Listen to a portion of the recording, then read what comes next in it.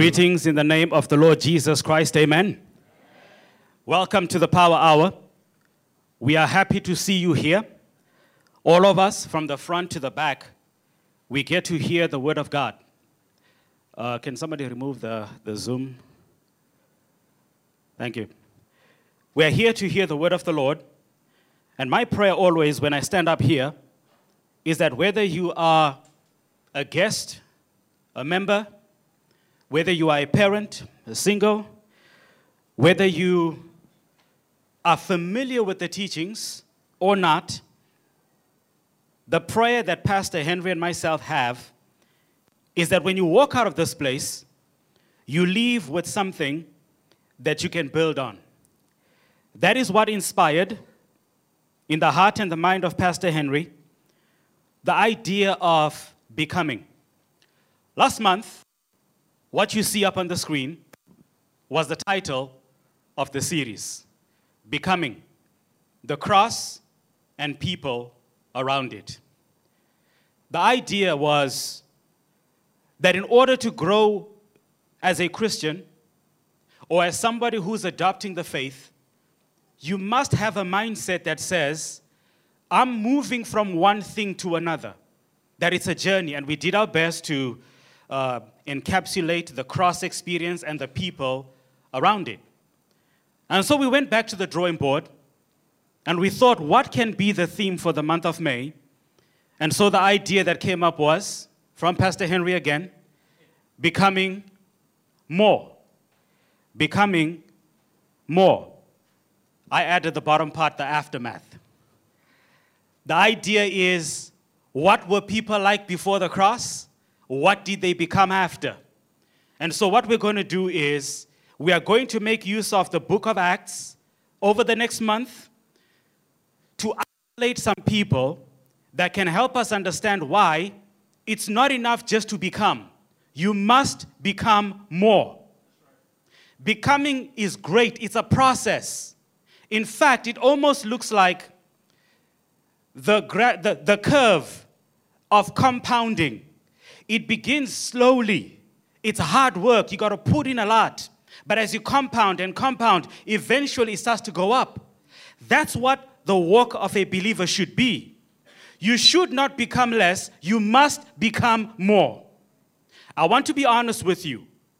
This is going to be set the bar high type of messages. Because when you wander into the book of Acts, you are not encountering weak, lily-livered men and women. You are encountering people that went against the odds to become more. The message today is entitled, Of God. Of God. The media team was struggling with what that meant. But that's all right. Maybe that's why they're punishing me with the Zoom thing. I can promise you that this gentleman on the screen did not build that arm with a dumbbell that is in his hand right now. See, everybody talks about going to the gym. I see you guys posting your little 5-minute workout, right? When you start, you can start with 5 kgs. I've got 5 kg dumbbells at my house. I've had them for 4 years.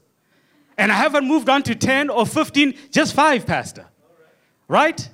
Now, when you begin, your body gets into shock. It starts feeling the weight. But after a while, it starts to feel like feathers. And you can't do that. You got to become... Okay, maybe this is not a workout group of people. I'm all for education. I'm all for everybody getting education, knowing more than you do. But when you get to a certain age, you got to get out of the elementary classroom. Unless, of course, before I get canceled, you've got some sort of condition that makes you... What's the politically correct term for somebody who's... Okay, he said it, not me, right? And you need to be in that classroom. But at some point, you got to become... Okay, that's not working. Okay, so no gym, no education. Let's try the topic that everybody loves. All right? You've been dating with this girl for 3-4 years, and you think, you know what? It's time. You create this elaborate scheme. By the way, it is very bold as a man to create boards like that before you propose. I'm just going to say that. So you create this moment, you propose to this lady, you go on Instagram, she puts it up, he asked, he puts it up, she said yes. And then you are engaged for 10 years. 10-year engagement. Listen to me. Some people were not even stopped by the pandemic. What is stopping you? Do you know how long 10 years is? That's a decade. That's 120 months. What are you waiting for? You do know that your wedding doesn't have to be crazy rich Asians, right? You can just go to the court, stand in front of the pastor, and it's done. You got to become? That's all I got for you as far as illustrations. The bottom line is you've got to become more. Here's a statement that bridges the month of April with the month of May, and then I'm going to get into the text for this morning. The statement says, in the process of becoming, you will want to know God. In the process of becoming more, you want to be of God. I'll explain what being of God is when you read the text with me. So let's jump into the book of Acts right now. Get your Bibles out. We are in Acts chapter 5. I really wanted to start with Acts chapter 1 because you really can't jump into the rest of the book without talking about the Holy Spirit and his impact in that generation or in that period of time. But because of choosing a character that counted, I was drawn to Acts chapter 5. Acts chapter 5, I'm reading from verse 29, and today I'm reading from the English Standard Version. And here's what it says. But Peter and the apostles answered, "We must obey God rather than men. The God of our fathers raised Jesus, whom you killed by hanging him on a tree. God exalted him at his right hand as a leader and savior to give repentance to Israel and forgiveness of sins. And we are witnesses to these things, and so is the Holy Spirit, whom God has given to those who obey him." When they heard this, who is they? See, Peter and John were different from what they were before the cross. Before the cross, they were power hungry and chasers of greatness. But after the cross, they were more than willing to become more, not for themselves, but for Christ. And so the Bible says at the beginning of Acts chapter 5, in fact chapter 4, that when Peter and John and the rest of the apostles are preaching, the priests begin to push back. On the first time when the Spirit fell on them, Peter preached and 3,000 people came to the Lord. The next day he did it again, 5,000 people came. And so the Sanhedrin noticed something is happening. We thought if we killed their leader, they would scatter like rats and jump off the ship. But instead, the death of Jesus did not kill the Christian faith, it empowered it. His death empowered it. His resurrection empowered his followers. And so when Jesus ascends to heaven, he gives them a charge and says, "Go ye therefore and preach and baptize and create disciples for me. Do this until I come back." And so Peter, who spoke before he thought, has now taken up this charge upon himself. I denied Jesus 3 times. I'm going to preach 3 times more. And so the Bible says they didn't preach in private. They didn't preach at night. In the daytime, they went right to the temple in Jerusalem and they began to talk about Jesus. The Bible says they get arrested, they break out of prison, go right back where they were preaching, and they preach again. These men were not afraid. These men were driven. They had something they didn't have before. And so this text is that second encounter. The temple guards have gone back to get them. They've brought them to the Sanhedrin, and so what we are reading comes from that. Let's go on. Verse 33, when they heard this, they were enraged and wanted to kill them. But a Pharisee in the council named Gamaliel, a teacher of the law, held in honor by all the people, stood up and gave orders to put the men outside for a while. Verse 35. And he said to them, "Men of Israel, take care what you are about to do to these men. For before these days, Theudas rose up, claiming to be somebody, and a number of men, about 400, joined him. He was killed, and all who followed him were scattered or dispersed and came to nothing. After him, Judas the Galilean rose up in the days of the census and drew away some of the people after him. He too perished, and all who followed him were scattered. Now pay attention to verse number 38 and 39. So in the present case, I tell you, keep away from these men. Leave them alone. For if this plan or this undertaking is of men, it will fail. If it is of God, you will not be able to overthrow them. You might even be found opposing God. And so they took his advice. And when they called in the apostles, they beat them and charged them not to speak in the name of Jesus, and they let them go. Verse 41, then they left the presence of the council, rejoicing that they were counted worthy to suffer the dishonor for the name. And every day in the temple and from house to house, they did not stop teaching and preaching that the Christ is Jesus. I get it. We're not excited about these things because preaching is the job of the pastor. Preaching and teaching is for the elders. We are just here to sit, to listen, and go about our business, man. But God says it's not enough to become. You need to become more. Amen, somebody. Amen. I told you, I'm here to set the bar high, not only for you, but for myself. There's a comfortability that Christianity has reached in this generation. The things we fight against, the things we fight for, have nothing to do with Christ. And so the passage today is going to give us the environment in which God has called us to be more. Number one. Number two, I'm going to give you the gift that God is offering to you in order to become more. Let me say that again. Number one, I want to point out the environment that you have to become more. And then I want to give you the gift of how you can do that. And only God is able to do it. Number one, let's talk about the Messiah. Does anybody here know who the Messiah is? Really? Do you think I'm tricking you? Does anybody here know who the Messiah is? Say it out loud. See, the thing that the disciples had to do, they had to promote somebody that was unpopular. For you, he's popular now. It's okay to say his name. Who is the Messiah? Jesus. The disciples had to do it at the threat of death. The Bible says the people couldn't understand, why do they preach like this? And the chapter 4 says, these men had been with Jesus. They had spent so much time with him. Yeah, they were confused. They were proud. They were all over the place. But that time they spent with him, something happened. Because I told you, when you come, you become. The question is what?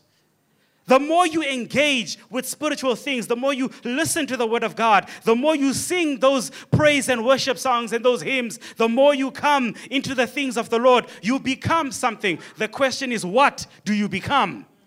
We know that every single one of the disciples, including Brother Jay, became something. Judas became more than what God wanted him to, and even he couldn't handle them all, and he committed suicide.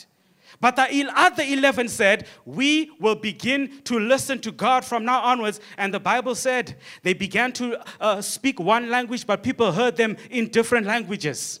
They became so bold that even the Sanhedrin was afraid of them. All this time, Jesus was preaching. All they did was stand at the back of him like his crew, saying nothing, doing nothing. But now they've stepped into the spotlight because they have become something. Peter begins his speech before the church board, before the Sanhedrin, and he says to them, it is better to obey God than to obey men. Do you understand where Peter was standing? Peter's not standing before a church board. Peter is standing before the equivalent of the Senate of the state, who happen to be religious people. And he says to these rule makers, it is better to obey God than to obey man. In fact, Peter used the expression, we must.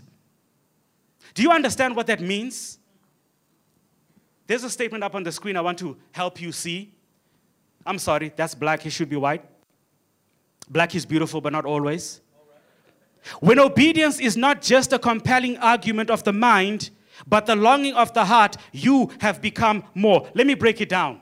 For a lot of us, obedience is a struggle between the flesh and the mind. You are trying to convince yourself, don't call her, don't buy those shoes. You know you're not supposed to. We are always struggling with our mind, but it's never a question of the heart.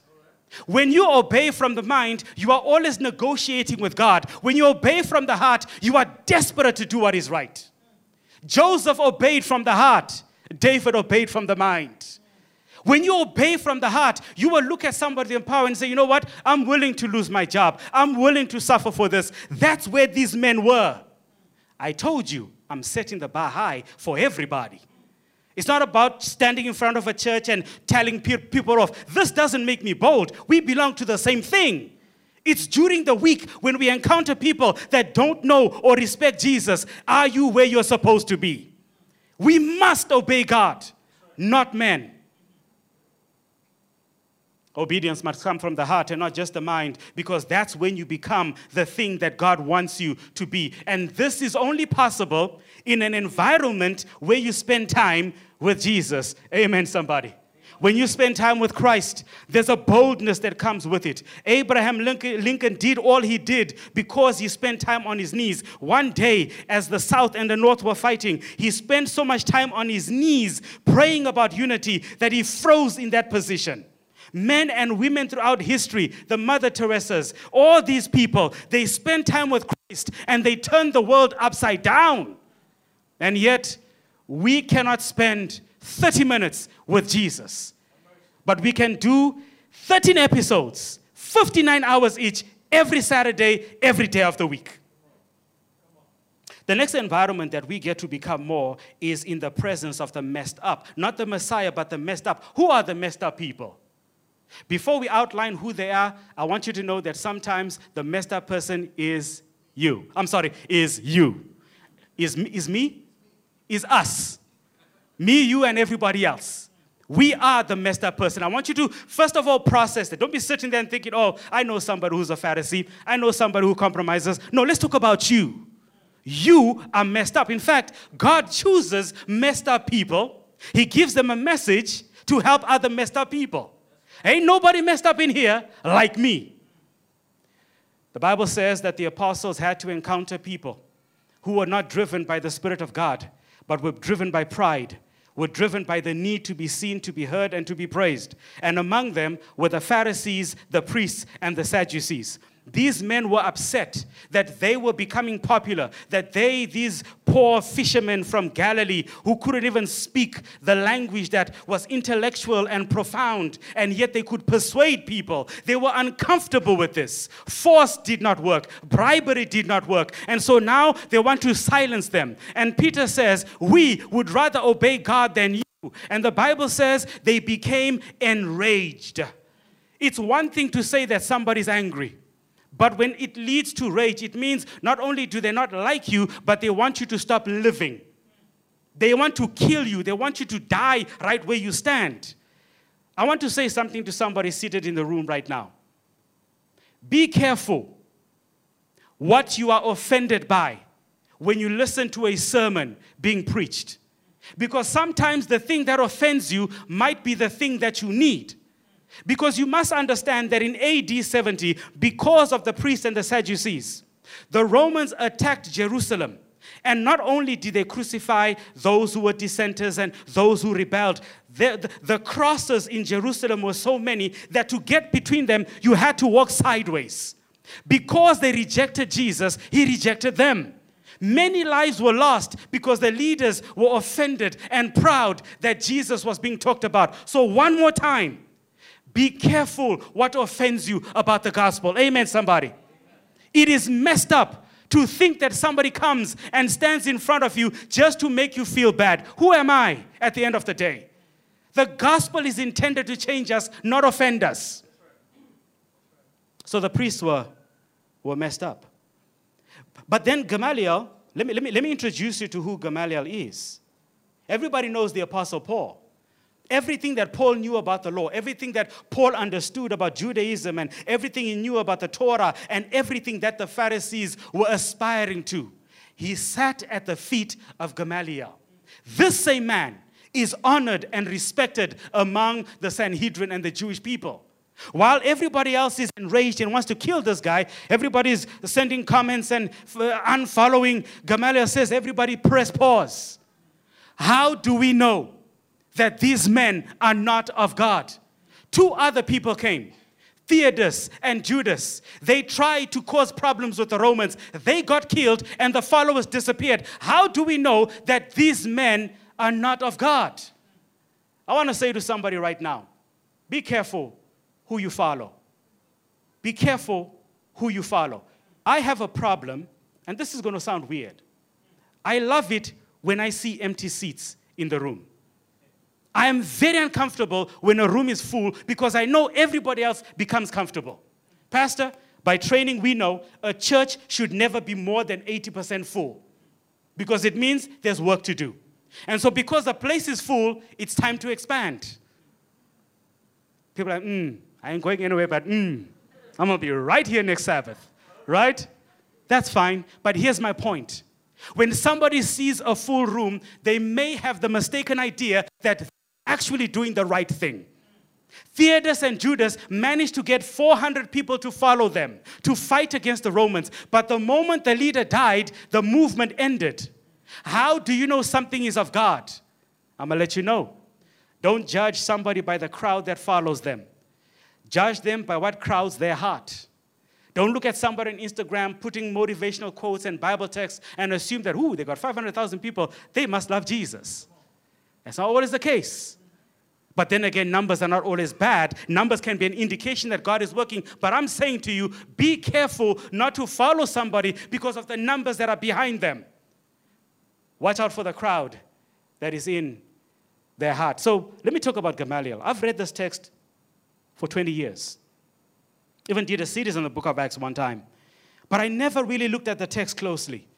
I looked at what he did and thought, he's a good dude. He's looking out for the cause of Christ. But then I realized something, that as he's speaking, he says something that sounds kind, but we don't know how it played out. Because this is the last time we hear from this man. He says, let's stand back and see what happens. So, Pastor, he has a wait-and-see attitude about all of this. Do you know what I think convinced Gamaliel to step forward? When he saw Nicodemus donating enough herbs and spices for a king for Jesus to be buried. When he heard Nicodemus standing up for Christ and them wanting to kill him. When he saw Joseph donating his tomb, which, by the way, the spices were never used. The tomb was only used for 3 days. But these men were willing to give. And so he's thinking, we are part of the same Sanhedrin. What am I missing? There's something going on. And so he says to himself, let's all wait and see. But I want to say something to somebody present today. In the process of becoming more, wait and see is a very dangerous proposition. There are people that we've studied with here and in other countries who've said, Pastor, I agree. I understand what you're saying. It sounds true. I have no logical arguments against it, but let me wait and see what the Lord says to me next year. Here's the problem with wait and see. Wait and see can be a season of consideration. Ladies, you do know that no matter how many cameras are on you, no matter how many family members are present, if he proposes, you don't have to say yes. You can say, let's wait and see. It's not a no. Let's wait and see. But don't wait too long. But at the same time, wait and see is just a confirmation of your blindness. See, a lot of us love to wait and see, not because we are considering what the Spirit is saying. We're just so happy with the way things are right now. We know that the moment we say amen to what the pastor has said, now you have to do it. And so when pastor says, would you say amen? Like, I'm with you, pastor. Head nod, head nod. Wait and see is dangerous. Maybe let me explain it this way. There's a difference between waiting while you see and wait and see. There are people who've accepted Christ. They're in the faith. They're living their best life. They're managing moment by moment. They don't know what tomorrow is going to bring. But by faith, they wait while they see. Okay, maybe that's not the thing. Let me go to the topic that I love so much, and I know that you're uncomfortable with. Let's talk about marriage. I love talking about marriage. In fact, the more uncomfortable people get, the more I talk about it. Bernard, right? Those Wednesday sessions, you can tell I love talking about it, right?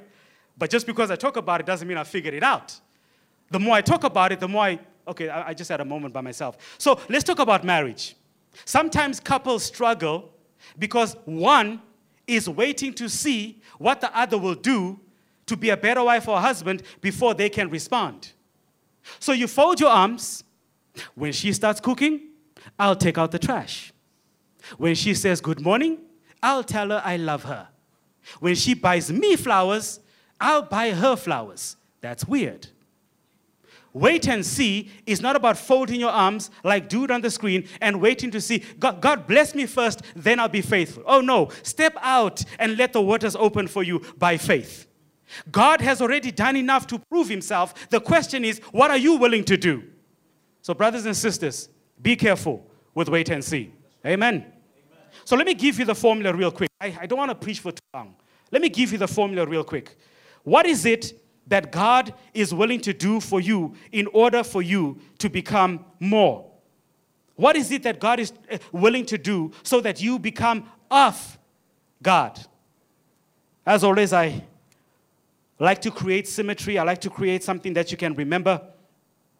3 things that God does that are reflected up on the screen.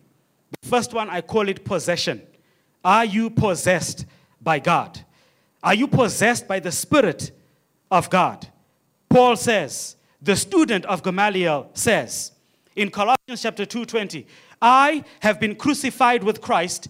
I live, but not I, but Christ lives in me. That is a man that is possessed by Christ. In order to be of God, God has to be inside of you. You cannot be running from God and expecting to do the things of God. The questions you ask reveal whether God is inside of you or not. The type of life you lead is evidence of whether God is inside of you. These men and women, a lot of women and children, were so possessed by the Spirit of God that they endangered their own lives for the cause. While everybody was running out of town and dispersing, some of the women were opening up their homes to give clothing and food and to create a space for worship because they were possessed by the Spirit of Christ. So to be of God means to be possessed. The second thing that being of God, God is saying, listen, I want to give you a portion of what I have. Ephesians chapter 1 verse 11 again. The student of Gamaliel says, in him we have obtained an inheritance, having been predestined according to the purpose of him who works all things according to the counsel of his will. In him we have an inheritance. So here's the process. When Christ possesses you, you become an adopted son, an adopted daughter of the kingdom of heaven. So even though you are from Malawi, even though you are Indonesian, you are Chinese, you are from Mars, now that Christ is in you, you've become a citizen of heaven. So he has possessed you. That gives you an inheritance, the portion. People who are possessed don't only come to church, they take church home with them. People who are possessed don't listen to Beyonce in the evening and go to church in the morning. People who are possessed spend more time in the Word of God than in everything else. Are you with me? People who are possessed are kind and loving and patient and present. What is possessing you? What is it that has taken over your life? Are you sitting there thinking, who are you to tell me what you're saying? I don't like my children. I don't like my husband. I don't like my job. I don't like my life. What is it that you like? If you are possessed by Christ, you see yourself as a son of God. You see yourself as a daughter of God. You have a pride that doesn't come from the stuff you have, but from the one that has you. And then finally, to be of God is to have a power. I was trying to find the text that would describe what this power looks like, and I couldn't move past, again, the student of Gamaliel. Philippians chapter 3, verse 10. that I may know him and the power of his resurrection. See, when you know him, that's becoming. But when you have the power of the resurrection, that's becoming more. I was trying to think, how do I illustrate this? And so I decided to prove that I'm no longer young. Does anybody know who that is? Did somebody below the age of 30 know who that was? That is impressive. Who is that? Let me ask you a question. Which one of these two is real? Which one is the real Michael Jackson? There's two types of people when it comes to celebrities and entertainment. There's people who know about celebrities. Some of you, if I lift you up right now and tell me, when was Taylor Swift born? Where did she study? How many siblings? How much money does she have? A lot of you know those things. But I want to tell you right now, you are not a true fan. You are a true fan when you get plastic surgery to look like the person. This brother right here, his name, I forgot. Michael? Michael who? Michael Fakeson. No, that's not his name. Don't hate the game. Don't hate the play, hate the game. Anyway, his job is to travel around the world performing like Michael Jackson. He puts on the perfume, the makeup, the clothing, and he gets paid to be Michael Jackson. He doesn't just know stuff about Michael. He is, because everybody want to be like Mike. When you know God, that's not enough. But when you know the power of his resurrection, now you're saying, you know what, Jesus, I know enough about you. I want to be like you. On the other side is a young British kid. He's 9 years old. He is the youngest Elvis impersonator. 9 years old. Gen Z knows about Elvis. There's a dedication that comes with immersing yourself about somebody else's life. I'm sorry, Gen Z, I don't know your artist today, nor do I care. So I went back to the 90s and the 80s, okay? When you have the power of God, it doesn't just give you the power to understand, it gives you the power to be. Let's talk about the mess. So we spoke about the Messiah, the one who makes it all possible. We talked about the messed up people that stop us from becoming more. But let's talk about the mess that you get yourself into. The text says that they were imprisoned, they were beaten, they were mistreated. Gamaliel has warned these men, we cannot kill them, but they want their pound of flesh, and so they whip them, and then they let them go. But the Bible says that they counted it all joy to suffer for the cause. If you don't remember anything else, remember this as part 2 of Pastor Henry's message. The message last week was the problem of following Jesus. This is part 2. Following Jesus is a beautiful thing. It comes with peace. It comes with release. It comes with joy. It comes with all the things that God has promised you. But it also comes with mess. Because not everybody is going to support you. Not everybody is going to follow you. You want 1 million followers on social media? Don't follow Jesus. Don't post Bible verses. It ain't going to happen for you. You will be in a mess. But listen to this. If you don't have a stomach for the mess, you will never, ever have a heart for the message. Some people are not prepared to suffer for the Lord. The Bible says these men were happy to suffer for Christ. They watched him get crucified. They watched him get murdered. They were expecting the same thing, but they found joy in it. Again, it's a process. I'm not asking you to go to the street and talk about Jesus and talk against another religion. I'm saying start the journey of becoming more. Get possessed by the Spirit of God. Get your position and your portion in the kingdom of heaven. And finally, ask for a power that a pastor can give you, that an elder can give you, that a sermon can only give you if the Spirit is a part of it. And then you'll be able to handle the mess you create, the mess that other people create, the mess that the world throws against you. And then finally, we have the message. These men had spent time with the Messiah.